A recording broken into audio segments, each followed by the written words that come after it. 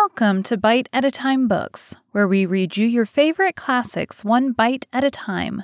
My name is Bree Carlisle, and I love to read and wanted to share my passion with listeners like you.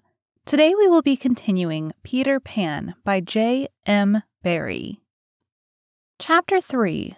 Come Away, Come Away. For a moment after Mr. and Mrs. Darling left the house, the nightlights by the beds of the three children continued to burn clearly. They were awfully nice little nightlights, and one cannot help wishing that they could have kept awake to see Peter. But Wendy's light blinked and gave such a yawn that the other two yawned also, and before they could close their mouths, all the three went out. There was another light in the room now, 1,000 times brighter than the nightlights, and in the time we have taken to say this, it had been in all the drawers, in the nursery, looking for Peter's shadow.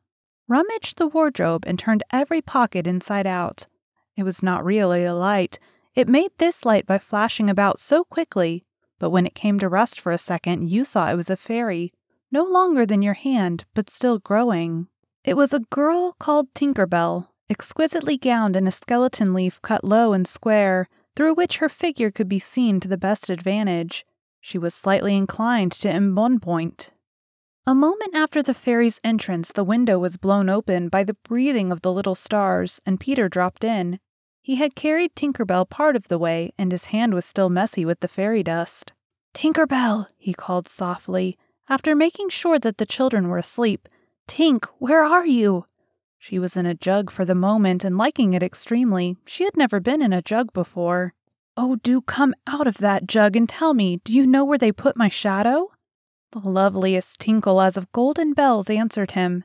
It is the fairy language. You ordinary children can never hear it, but if you were to hear it, you would know that you had heard it once before. Tink said that the shadow was in the big box. She meant the chest of drawers, and Peter jumped at the drawers, scattering their contents to the floor with both hands as kings toss halfpence to the crowd. In a moment he had recovered his shadow, and in his delight he forgot that he had shut Tinker Bell up in the drawer. If he thought at all, but I don't believe he ever thought, it was that he and his shadow, when brought near each other, would join like drops of water, and when they did not, he was appalled. He tried to stick it on with soap from the bathroom, but that also failed. A shudder passed through Peter, and he sat on the floor and cried. His sobs woke Wendy, and she sat up in bed. She was not alarmed to see a stranger crying on the nursery floor. She was only pleasantly interested. "Boy," she said courteously, "why are you crying?"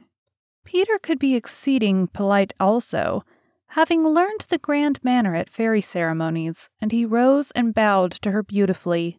She was much pleased and bowed beautifully to him from the bed. "What's your name?" he asked. "Wendy Moira Angela Darling," she replied with some satisfaction. "What is your name?" "Peter Pan." She was already sure that he must be Peter, but it did seem a comparatively short name. "Is that all?" "Yes," he said rather sharply. He felt for the first time that it was a shortish name. "I'm so sorry," said Wendy Moira Angela. "It doesn't matter," Peter gulped. She asked where he lived. "Second to the right," said Peter, "and then straight on till morning." "What a funny address." Peter had a sinking. For the first time he felt that perhaps it was a funny address. "No, it isn't," he said. "I mean," Wendy said nicely, remembering that she was hostess, "is that what they put on the letters?" He wished she had not mentioned letters. "Don't get any letters," he said contemptuously. "But your mother gets letters." "Don't have a mother," he said. Not only had he no mother, but he had not the slightest desire to have one. He thought them very overrated persons. Wendy, however, felt at once that she was in the presence of a tragedy. "Oh, Peter, no wonder you were crying," she said, and got out of bed and ran to him. "I wasn't crying about mothers," he said rather indignantly. "I was crying because I can't get my shadow to stick on. Besides, I wasn't crying." "It has come off?" "Yes." Then Wendy saw the shadow on the floor looking so draggled, and she was frightfully sorry for Peter. "How awful," she said, but she could not help smiling when she saw that he had been trying to stick it on with soap. How exactly like a boy. Fortunately, she knew at once what to do. "It must be sewn on," she said, just a little patronizingly. "What's sewn?" he asked. "You're dreadfully ignorant." "No, I'm not." But she was exulting in his ignorance. "I shall sew it on for you, my little man," she said, though he was tall as herself, and she got out her housewife and sewed the shadow onto Peter's foot. "I dare say it will hurt a little." "Oh, I shan't cry," said Peter, who was already of the opinion that he had never cried in his life, and he clenched his teeth and did not cry, and soon his shadow was behaving properly, though still a little creased. "Perhaps I should have ironed it," Wendy said thoughtfully. But Peter, boy-like, was indifferent to appearances, and he was now jumping about in the wildest glee. Alas, he had already forgotten that he owed his bliss to Wendy. He thought he had attached the shadow himself. "How clever I am," he crowed rapturously. "Oh, the cleverness of me!" It is humiliating to have to confess that this conceit of Peter was one of his most fascinating qualities. To put it with brutal frankness, there never was a cockier boy. But for the moment, Wendy was shocked. "You conceit!" she exclaimed with frightful sarcasm. "Of course I did nothing." "You did a little," Peter said carelessly, and continued to dance. "A little?" she replied with hauteur. "If I am no use, I can at least withdraw," and she sprang into the most dignified way into bed and covered her face with the blankets. To induce her to look up, he pretended to be going away, and when this failed, he sat on the end of the bed and tapped her gently with his foot. "Wendy," he said, "don't withdraw. I can't help crowing, Wendy, when I am pleased with myself." She would not look up, though. She was listening eagerly. "Wendy," he continued, in a voice that no woman has ever yet been able to resist. "Wendy, one girl is more use than 20 boys." Now Wendy was every inch a woman, though there were not very many inches, and she peeped out of the bedclothes. "Do you really think so, Peter?" "Yes, I do." "I think it's perfectly sweet of you," she declared, "and I'll get up again." And she sat with him on the side of the bed. She also said she would give him a kiss if he liked, but Peter did not know what she meant, and he held out his hand expectantly. "Surely you know what a kiss is?" she asked aghast. "I shall know when you give it to me," he replied stiffly, and not to hurt his feelings, she gave him a thimble. "Now," said he, "shall I give you a kiss?" And she replied with a slight primness, "If you please." She made herself rather cheap by inclining her face toward him, but he merely dropped an acorn button into her hand, so she slowly returned her face to where it had been before, and said nicely that she would wear his kiss on the chain around her neck. It was lucky that she did put it on that chain, for it was afterwards to save her life. When people in our set are introduced, it is customary for them to ask each other's age, and so Wendy, who always liked to do the correct thing, asked Peter how old he was. It was not really a happy question to ask him. It was like an examination paper that asks grammar, when what you want to be asked is Kings of England.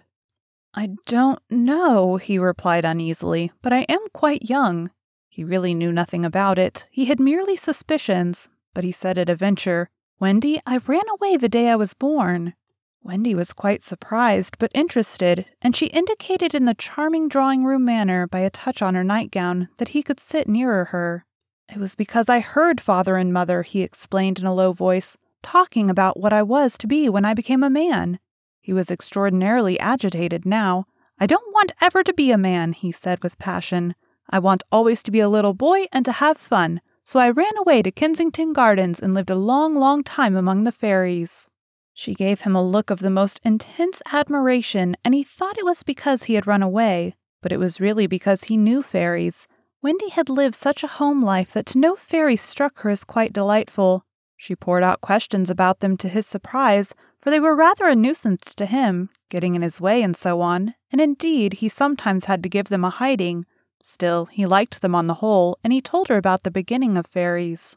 "You see, Wendy, when the first baby laughed for the first time, its laugh broke into 1,000 pieces, and they all went skipping about, and that was the beginning of fairies." Tedious talk this, but being a stay-at-home, she liked it. "And so," he went on good-naturedly, "there ought to be one fairy for every boy and girl." "Ought to be? Isn't there?"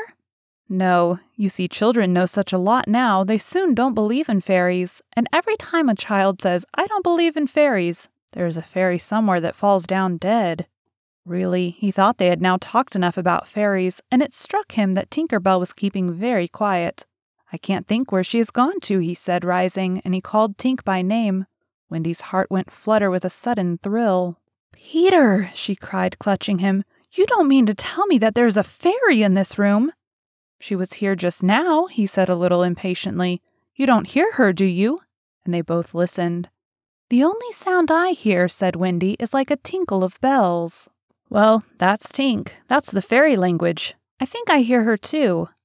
The sound came from the chest of drawers, and Peter made a merry face. No one could ever look quite so merry as Peter. And the loveliest of gurgles was his laugh. He had his first laugh still. Wendy, he whispered gleefully, I do believe I shut her up in the drawer. He let poor Tink out of the drawer, and she flew about the nursery, screaming with fury. You shouldn't say such things, Peter retorted. Of course I'm very sorry, but how could I know you were in the drawer? Wendy was not listening to him. Oh, Peter, she cried, if she would only stand still and let me see her. They hardly ever stand still, he said, but for one moment Wendy saw the romantic figure come to rest on the cuckoo clock. Oh, the lovely, she cried, though Tink's face was still distorted with passion. Tink, said Peter amiably, this lady says she wishes you were her fairy. Tinker Bell answered insolently, What does she say, Peter? He had to translate. She is not very polite. She says you are a great ugly girl and that she is my fairy. He tried to argue with Tink. You know you can't be my fairy, Tink, because I am a gentleman and you are a lady. To this, Tink replied in these words, You silly ass, and disappeared into the bathroom. She is quite a common fairy, Peter explained apologetically. She is called Tinker Bell because she mends the pots and kettles. They were together in the armchair by this time, and Wendy plied him with more questions. If you don't live in Kensington Gardens now, sometimes I do still. But where do you live mostly now? With the Lost Boys? Who are they? They are the children who fall out of their perambulators when the nurse is looking the other way. If they are not claimed in 7 days, they are sent far away to the Neverland to defray expenses. I'm captain. What fun it must be! Yes, said cunning Peter, but we are rather lonely. You see, we have no female companionship. Are none of the others girls? Oh, no. Girls, you know, are much too clever to fall out of their prams. This flattered Wendy immensely. I think, she said, it is perfectly lovely the way you talk about girls. John there just despises us. For reply, Peter rose and kicked John out of bed, blankets and all, one kick. This seemed to Wendy rather forward for a first meeting, and she told him with spirit that he was not captain in her house.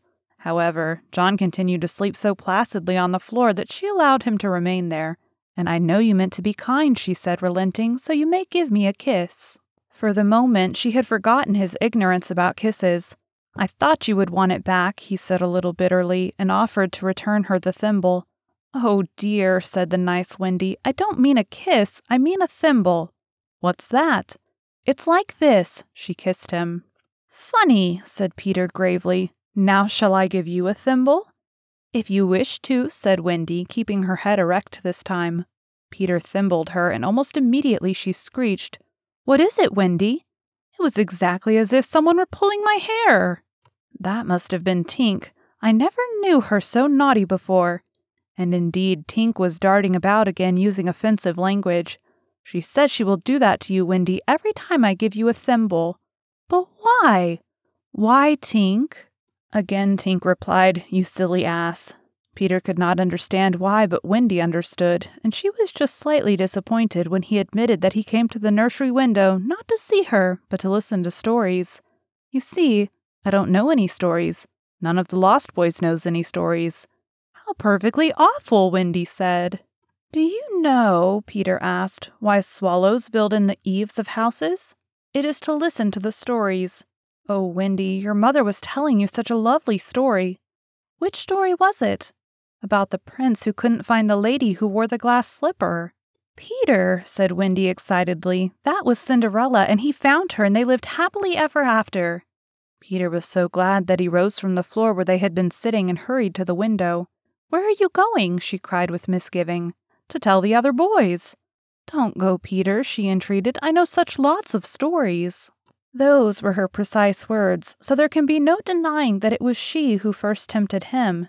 He came back, and there was a greedy look in his eyes now, which ought to have alarmed her, but did not. "Oh, the stories I could tell to the boys," she cried, and then Peter gripped her and began to draw her toward the window. "Let me go," she ordered him. "Wendy, do come with me and tell the other boys." Of course, she was very pleased to be asked, but she said, "Oh dear, I can't. Think of Mummy. Besides, I can't fly." "I'll teach you." "Oh, how lovely to fly. I'll teach you how to jump on the wind's back, and then away we go." "Oh," she exclaimed rapturously. Wendy, when you are sleeping in your silly bed, you might be flying about with me saying funny things to the stars." "Oh?" "And Wendy, there are mermaids." "Mermaids? With tails?" "Such long tails." "Oh," cried Wendy, "to see a mermaid." He had become frightfully cunning. "Wendy," he said, "how we should all respect you." She was wiggling her body in distress. It was quite as if she were trying to remain on the nursery floor. But he had no pity for her. "Wendy," he said, the sly one, "you could tuck us in at night." "Oh." "None of us has ever been tucked in at night." "Oh," and her arms went out to him. "And you could darn our clothes and make pockets for us. None of us has any pockets." How could she resist? "Of course, it's awfully fascinating," she cried. "Peter, would you teach John and Michael to fly too?" "If you like," he said indifferently, and she ran to John and Michael and shook them. "Wake up," she cried. "Peter Pan has come and he is to teach us to fly." John rubbed his eyes. "Then I shall get up," he said. Of course he was on the floor already. "Hello," he said. "I am up." Michael was up by this time also, looking as sharp as a knife with 6 blades and a saw. But Peter suddenly signed silence. Their faces assumed the awful craftiness of children listening for sounds from the grown-up world. All was as still as salt. Then everything was right. No, stop, everything was wrong. Nana, who had been barking distressfully all the evening, was quiet now. It was her silence they had heard. "Out with the light! Hide, quick!" cried John, taking command for the only time throughout the whole adventure. And thus when Liza entered holding Nana, the nursery seemed quite its old self, very dark, and you would have sworn you heard its 3 wicked inmates breathing angelically as they slept. They were really doing it artfully from behind the window curtains. Liza was in a bad temper, for she was mixing the Christmas puddings in the kitchen and had been drawn from them, with a raisin still on her cheek, by Nana's absurd suspicions. She thought the best way of getting a little quiet was to take Nana to the nursery for a moment, but in custody, of course. "There, you suspicious brute," she said, not sorry that Nana was in disgrace. "They are perfectly safe, aren't they? Every one of the little angels sound asleep in bed. Listen to their gentle breathing." Here Michael, encouraged by his success, breathed so loudly that they were nearly detected. Nana knew that kind of breathing, and she tried to drag herself out of Liza's clutches. But Liza was dense. "No more of it, Nana," she said sternly, pulling her out of the room. "I warn you, if you bark again, I shall go straight for Master and Mrs. and bring them home from the party, and then, oh, won't Master whip you just?" She tied the unhappy dog up again. But do you think Nana ceased to bark? Bring Master and Mrs. home from the party? Why, that was just what she wanted. Do you think she cared whether she was whipped so long as her charges were safe? Unfortunately, Liza returned to her puddings, and Nana, seeing that no help would come from her, strained and strained at the chain until at last she broke it. In another moment she had burst into the dining room of 27 and flung up her paws to heaven, her most expressive way of making a communication. Mr. and Mrs. Darling knew at once that something terrible was happening in their nursery, and without a goodbye to their hostess they rushed into the street. But it was now 10 minutes since 3 scoundrels had been breathing behind the curtains, and Peter Pan can do a great deal in 10 minutes. We now returned to the nursery. "It's all right," John announced, emerging from his hiding place. "I say, Peter, can you really fly?" Instead of troubling to answer him, Peter flew around the room, taking the mantelpiece on the way. "How topping!" said John and Michael. "How sweet!" cried Wendy. "Yes, I'm sweet. Oh, I am sweet," said Peter, forgetting his manners again. It looked delightfully easy, and they tried it first from the floor and then from the beds, but they always went down instead of up. "I say, how do you do it?" asked John, rubbing his knee. He was quite a practical boy. "You just think lovely, wonderful thoughts," Peter explained, "and they lift you up in the air." He showed them again. "You're so nippy at it," John said. "Couldn't you do it very slowly once?" Peter did it both slowly and quickly. "I've got it now, Wendy," cried John, but soon he found he had not. Not one of them could fly an inch, though even Michael was in words of 2 syllables, and Peter did not know A from Z. Of course, Peter had been trifling with them, for no one can fly unless the fairy dust has been blown on him. Fortunately, as we have mentioned, one of his hands was messy with it, and he blew some on each of them with the most superb results. "Now just wiggle your shoulders this way," he said, "and let go." They were all on their beds, and Gallant Michael let go first. He did not quite mean to let go, but he did it, and immediately he was borne across the room. "I flewed!" he screamed while still in midair. John let go and met Wendy near the bathroom. "Oh, lovely! Oh, ripping! Look at me! Look at me! Look at me!" They were not nearly so elegant as Peter. They could not help kicking a little, but their heads were bobbing against the ceiling, and there's almost nothing so delicious as that. Peter gave Wendy a hand at first, but had to desist. Tink was so indignant. Up and down they went, and round. Heavenly was Wendy's word. "I say," cried John, "why shouldn't we all go out?" Of course it was to this that Peter had been luring them. Michael was ready. He wanted to see how long it took him to do 1,000,000,000 miles. But Wendy hesitated. "Mermaids," said Peter again. "Oh, and there are pirates." "Pirates!" cried John, seizing his Sunday hat. "Let us go at once." It was just at this moment that Mr. and Mrs. Darling hurried with Nana out of 27. They ran into the middle of the street to look up at the nursery window, and yes, it was still shut, but the room was ablaze with light, and most heart-gripping sight of all, they could see in shadow on the curtain 3 little figures in night attire circling round and round, not on the floor, but in the air. Not 3 figures, 4! In a tremble, they opened the street door. Mr. Darling would have rushed upstairs, but Mrs. Darling signed him to go softly. She even tried to make her heart go softly. Will they reach the nursery in time? If so, how delightful for them, and we shall all breathe a sigh of relief. But there will be no story. On the other hand, if they are not in time, I solemnly promise that it will all come out right in the end. They would have reached the nursery in time had it not been that the little stars were watching them. Once again the stars blew the window open, and that smallest star of all called out, "Cave, Peter!" Then Peter knew that there was not a moment to lose. "Come," he cried imperiously, and soared out at once into the night, followed by John and Michael and Wendy. Mr. and Mrs. Darling and Nana rushed into the nursery too late. The birds were flown. Thank you for joining Bite at a Time Books today, while we read a bite of one of your favorite classics. If you enjoyed today's bite, please drop us a review on your favorite podcast platform. Also, be sure to check us on our website, www.biteatatimebooks.com, or all the social media at Bite at a Time Books. Again, my name is Bree Carlisle, and I hope you come back tomorrow while we take the next bite of Peter Pan.